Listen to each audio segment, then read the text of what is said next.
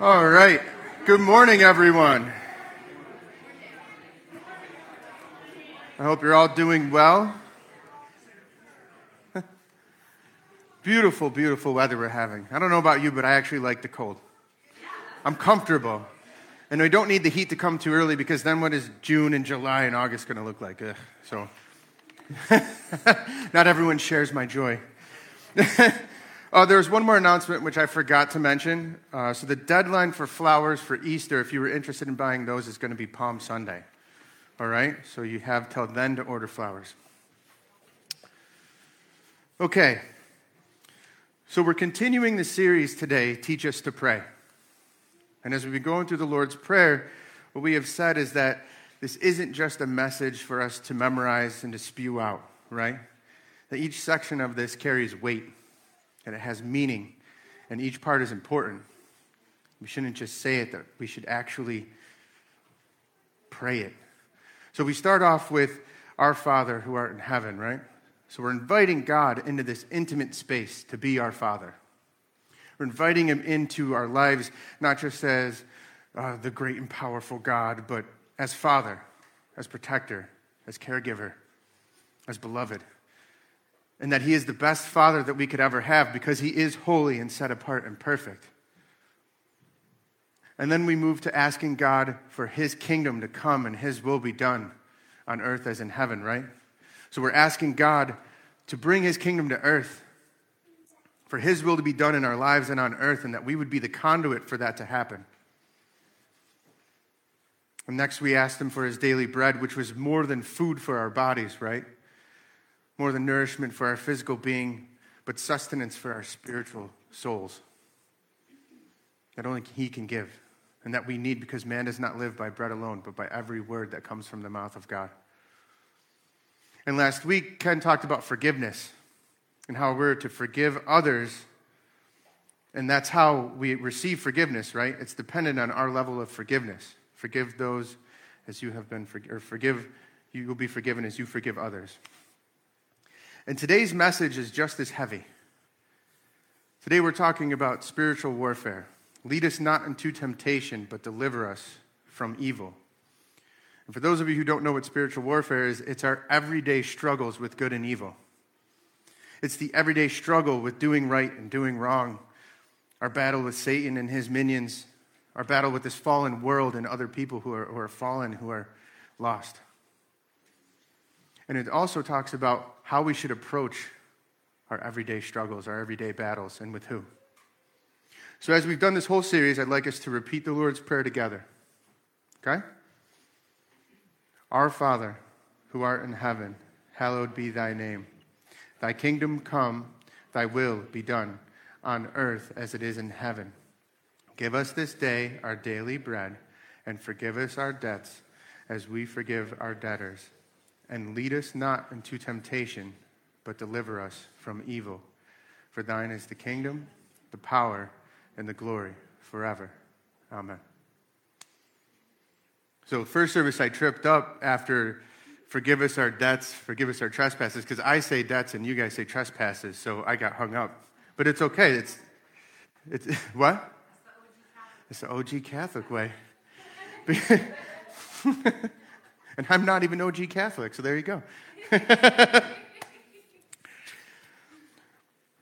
So when I started breaking down this verse, lead us not into temptation, but deliver us from evil, or the evil one, my mind first focused on temptation. And temptation in this context is a trial or a testing. Okay? So as I thought about being tested, my mind went to this scene, this everyday occurrence that happens in the Krajacek household. And usually every week you hear about the Platts and what's going on with Ken and his family, but this week you get to hear about my family. And even though we have less human beings in our house, we have the same problems. So it's a funny thing when you get multiple people living in the same space, right?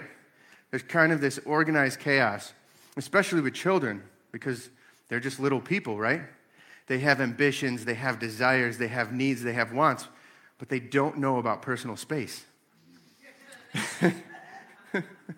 They don't know that they're impending on you. They don't know that you need some space to yourself so you can organize and have some structure, because as adults, we've learned how to deal with society and deal with people, but they haven't. They just have needs and wants.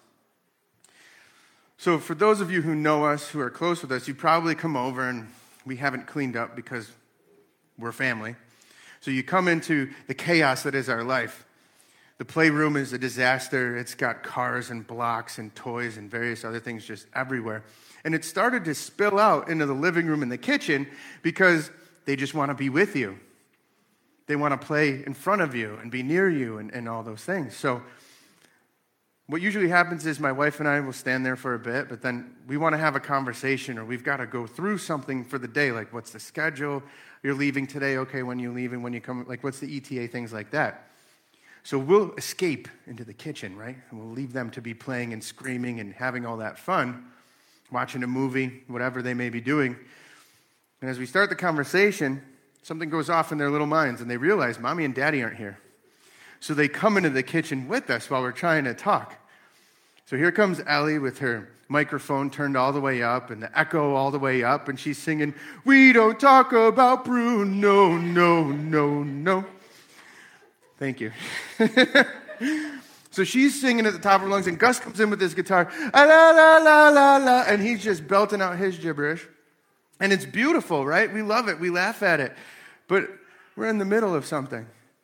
And they come up and they're doing that, and Mommy, did you hear me sing da da up, and all these things, and they just keep going and going, and we're asking them nicely, like, hey, give us a minute, we'll be right there, and they're just still wailing away. And it's not that they're ignoring us, but in my mind, I'm hearing, I can hear you, but I won't. So I take it as a challenge, even though they're not challenging me, and it's kind of ridiculous when you think about it, an almost 39-year-old man being challenged by a 2- and a 5-year-old. But when people don't listen to you, that's what happens, right? You get offended. You feel a challenge. And I'm not always doing this out of anger, but I'm trying to get their attention. So I yell out. I say, hey, come on, stop it. And it's usually louder, and it's usually other words. But they're not bad words. But I yell at my kids, and it's literally to get their attention so that I can explain to them that me and Mommy need to talk, and we'll be in the living room in a minute, right? But what's the outcome of that?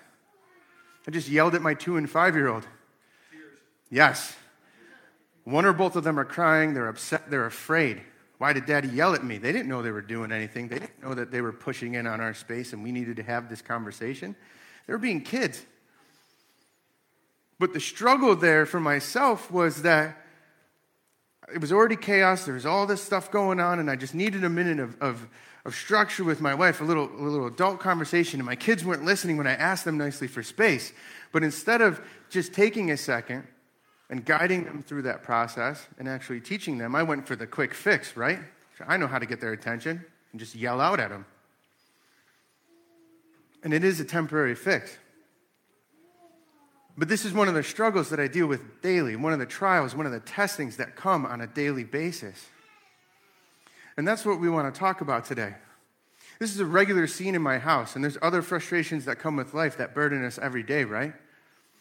And the thing is it's those little trials that we ignore, those little tests that we ignore that lead us to the very sin that we're trying to avoid. And especially as Christians, we're all looking not to do the big sin, right? Not to fall into anger, where we're imposing our will on somebody aggressively, yelling or lashing out. We're trying to avoid lustful temptations, right? We see a beautiful person walking by, and then we say, wow, they're gorgeous, right? But understand that the physical attraction is not a sin. God created us to be able to experience sex in marriage, right? The first commandment that God gave to Adam and Eve was be fruitful and multiply. So noticing somebody being attracted to them is not the sin. It's what you do with that thought, the intention behind that thought, and where you go from there. But the point is that, that's a sin we watch out for. There's pride. Our egos get in the way. We put ourselves on a pedestal. We judge ourselves against other people, saying, well, yeah, I'm doing this, but it's not as bad as that person. Or we also blame other people for the issues around us. Some of us, our world is always falling apart. There's always a frustration. There's always a struggle. And all we do is say, it's not me, it's this person. This person caused it, or this situation caused it. Can't be me. I'm doing everything right. There's retaliation, where you're seeking your own justice instead of thy will be done.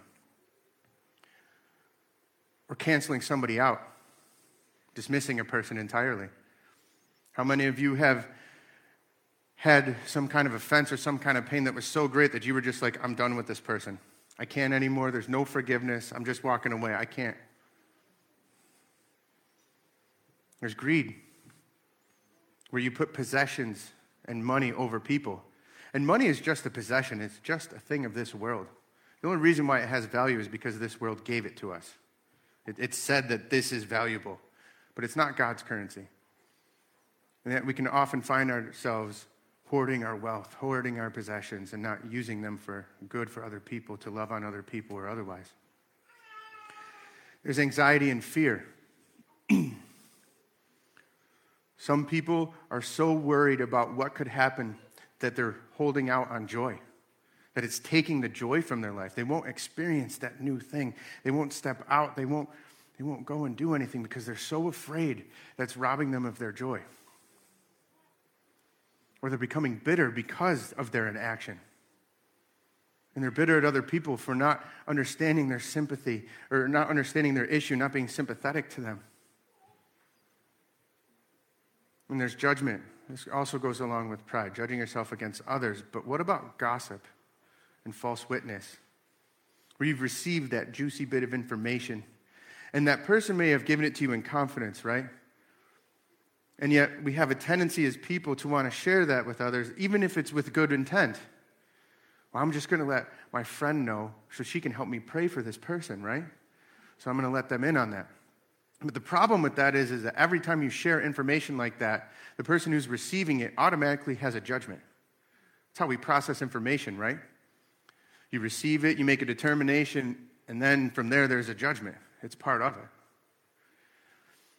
See, we all have these sins in our life. And as I said before, it's not necessarily the sin that we have to watch out for. It's the trial, the struggle, the temptations that lead to that sin. And we're all guilty of it. We all have these reoccurring struggles. Things that we dismiss. Things that we push off to the side. You know, this anger thing that I've had, this lashing out, is nothing new. It didn't come with my children. It's something I've been struggling with my whole life. And that's the thing. These struggles that we deal with, they're a part of us. They're learned behavior based on a situation or learning from a family member or from something from the world. Maybe it's a defense mechanism you automatically put up because you were broken by something in this world. And you don't want to experience that pain again. So when this trigger happens, you're automatically putting up that wall or doing something. You don't intend to hurt somebody else or cause an issue, but sometimes that consequence happens. Sometimes it's a desire within ourselves. But they're all things we refuse to work on. Because either they're too familiar and we've got this, we can handle this, or we'll get to it later, right? But if it's reoccurring, even if there's a gap, if it's reoccurring, it's an issue. Think about what sin does. You sin, right?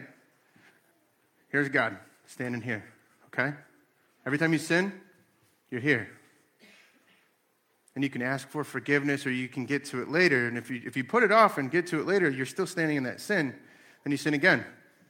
And you just went further. And even if you're still here and you ask for forgiveness, you only go back to the same spot.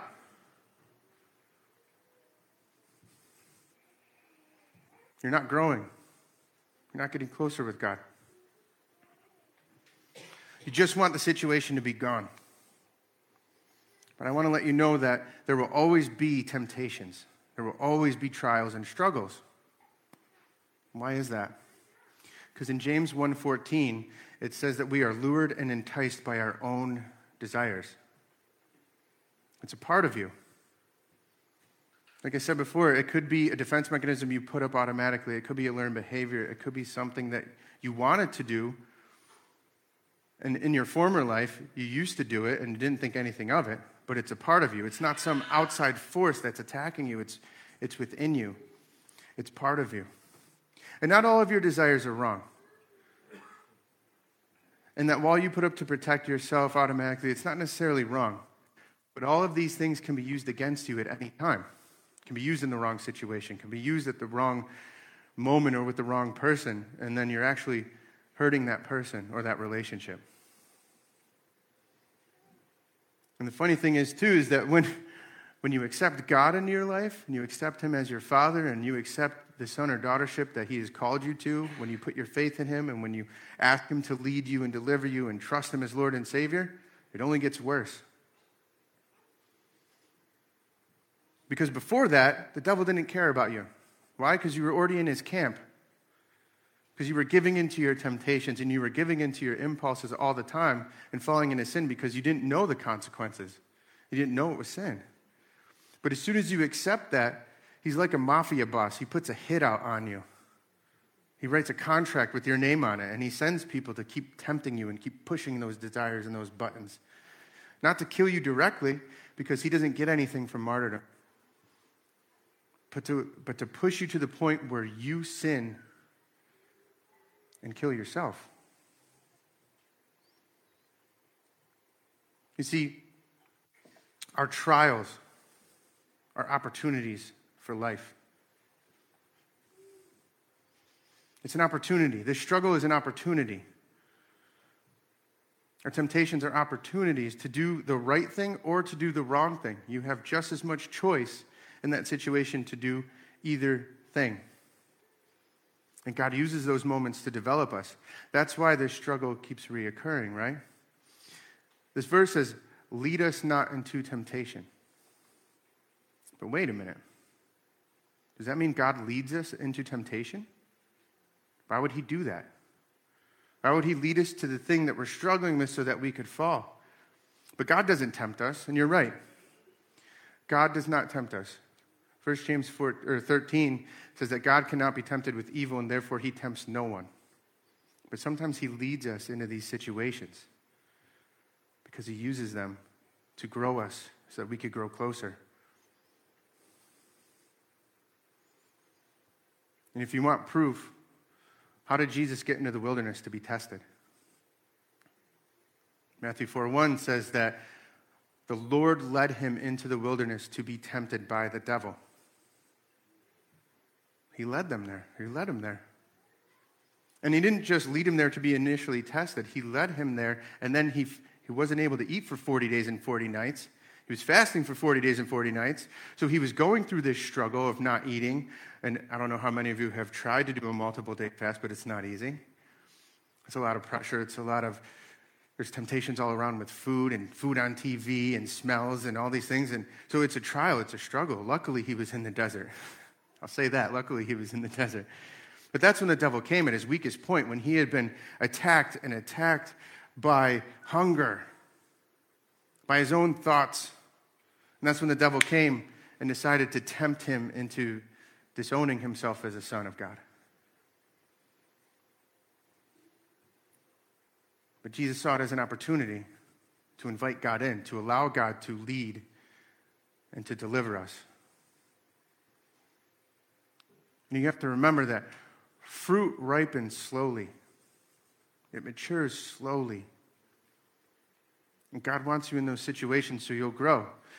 He could just fix it. He could just take it away. But the next time that struggle comes, you're going to fall into it again, right? Because you didn't learn how to fight it yourself.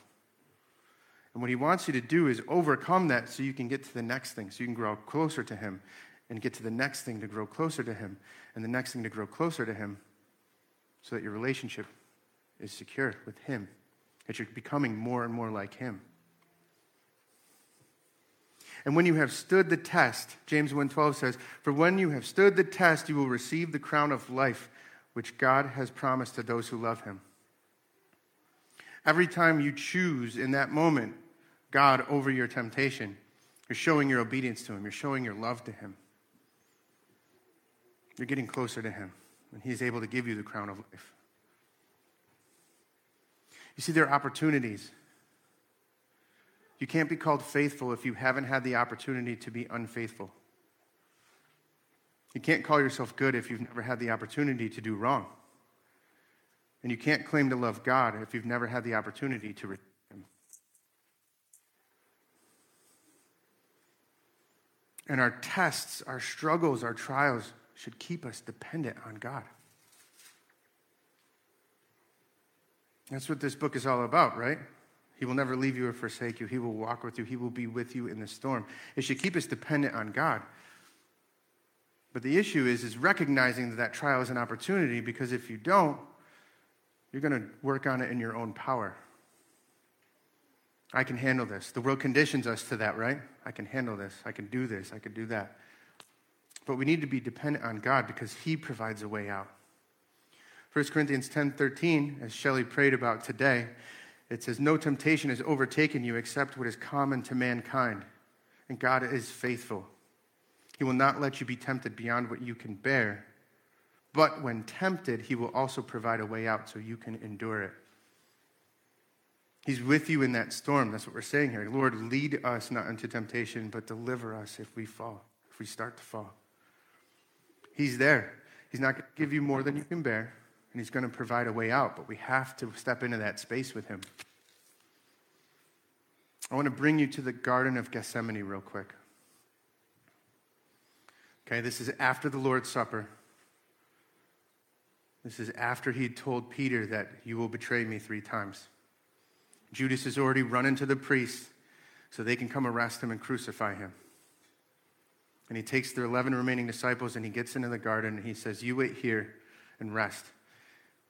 And he grabs his boys, right? He grabs the 3 ride or dies, Peter, James, and John. Peter the rock, James and John are the sons of thunder. And he grabs them and he says, "Come with me and pray and watch with me." And he begins to be sorrowful. He begins to show them his fear. He's sweating drops of blood. That's fear. I've never done that. I don't know what it takes to do that, but you must be very afraid to sweat drops of blood. And he's explaining this to his closest friends. The agony he's in, the anguish he's in about what's to come, and he knows what's to come, and he's probably telling them, "I told you this is happening, and it's happening, and I'm afraid." So he asks them to pray with him, to support him in this moment. And he walks a little ways away, and he falls to his knees, and he puts his face down, and he says, "Father, if it is all possible, take this cup from me, but not my will be done, but yours." And then he gets up, and he goes back to his crew, and they're asleep. They couldn't even pray with him. He wakes him up, and he says, "Could you not pray with me 1 hour? Pray so you will not fall into temptation." And he goes back over, and he falls to his knees, and he prays again. The same prayer. And he gets up, and they're asleep again. And he wakes him up, and he comes back over, and he prays for the final and 3rd time. He says, "Father, if there's any way for this cup to be taken from me, but not my will, but your will be done." And the cool thing is in Luke 22, it says an angel from heaven came down and began to strengthen him. And he gets up and he goes, and they're still asleep. And he wakes them up and he says, "Arise, my time is at hand, my betrayer is coming." The reason why I took you there is because Jesus is showing in action what we're supposed to do in our battles. The thing about this verse today, "Lead us not into temptation and deliver us from evil," is it's not just nice words that we say and hope God shows up. We have to invite him in. We have to be dependent on him because he is dependable. He is able to deliver us from the storms. And if you notice, even though Jesus had told Peter that he was going to betray him and he knew his disciples were going to flee, he still called his closest friends, right, his ride or die crew, to come and support him. And they kept falling asleep. And it's important to understand, even Jesus' disciples who knew he was the Son of God, who knew he was the Messiah, couldn't stand with him. It's important to know that because in our own struggles, when we gather our friends can't always help us. We want them to, but they may not be able to. They're going to be tempted to do something else. They may not be able to help, or they may not even understand your problems or your fears or whatever's going on, your struggle. And that's okay. It doesn't mean they're less of a friend, but it means you need something greater. Especially in this struggle that's keeping you from God. What's the answer? God. God wants to meet you there. And Jesus invites God in and he's like, God, I'm so afraid right now. And he is the Son of God. He is God himself. He could have stopped this at any point, but he also recognized that he needed to let his will be done. And when the angel from heaven came down to strengthen him, I can only imagine how he strengthened him. Maybe he revealed to him the glory that awaited him once this trial was over. Maybe he explained to him, your friends, your close friends that are sleeping over there, those guys who know who you are, who love you, who are keeping your commandments, they are also potentially going to be separated from you in eternity. You have to go through with this, but I'm with you in the storm. See, God will be there. He says he'll be there. He will be there. And he didn't take him from the struggle, right? He didn't lead him not into temptation, into this struggle. But he delivered what he needed to get through the struggle. That's the beauty of it. It's when we rely on him, he will give you what you need in that moment. People will fail you, but God never fails. He is faithful. And this all makes sense, right? Temptations come from within us. Okay, I can understand that. The struggle that we're in is an opportunity. I can get behind that, right? And we should rely on God. It all makes sense, right? But why don't we? A lot of us don't. We don't go to God. Either we forget to, because whatever reason you forget to, you're going to work on it yourself. How many times in your struggle have you said, I'm working on it, I'm going to fix this, it's going to be okay, because this world conditions us to do things on our own. But how many of us are also afraid to share our junk with God? Because he is this holy, perfect God, and we're ashamed to bring our filth in front of him. Or how many of us are so afraid to trust something or someone else that we don't know how to ask God in because we've been hurt so many times and it's only given us pain that it's hard to even trust the perfect Father. See, our largest opponent, our toughest opponent is ourselves. If temptations come from us, the decision in that temptation and struggle is our own. And we need to let God in to rely on him. But we get in our own way. We do it all the time, don't we? I know I do. I'm just now realizing that I need to work on this problem, this anger, or impatience, or frustration, whatever it is, with him. I don't need to do it on my own. I can't do it on my own. I've tried and it keeps coming back. I need to remove myself from that situation, step aside and say, come on in, God. Because the ultimate goal is to get rid of that thing that's keeping me from him so that I can be closer to him and grow closer to him. To let him lead me and deliver me.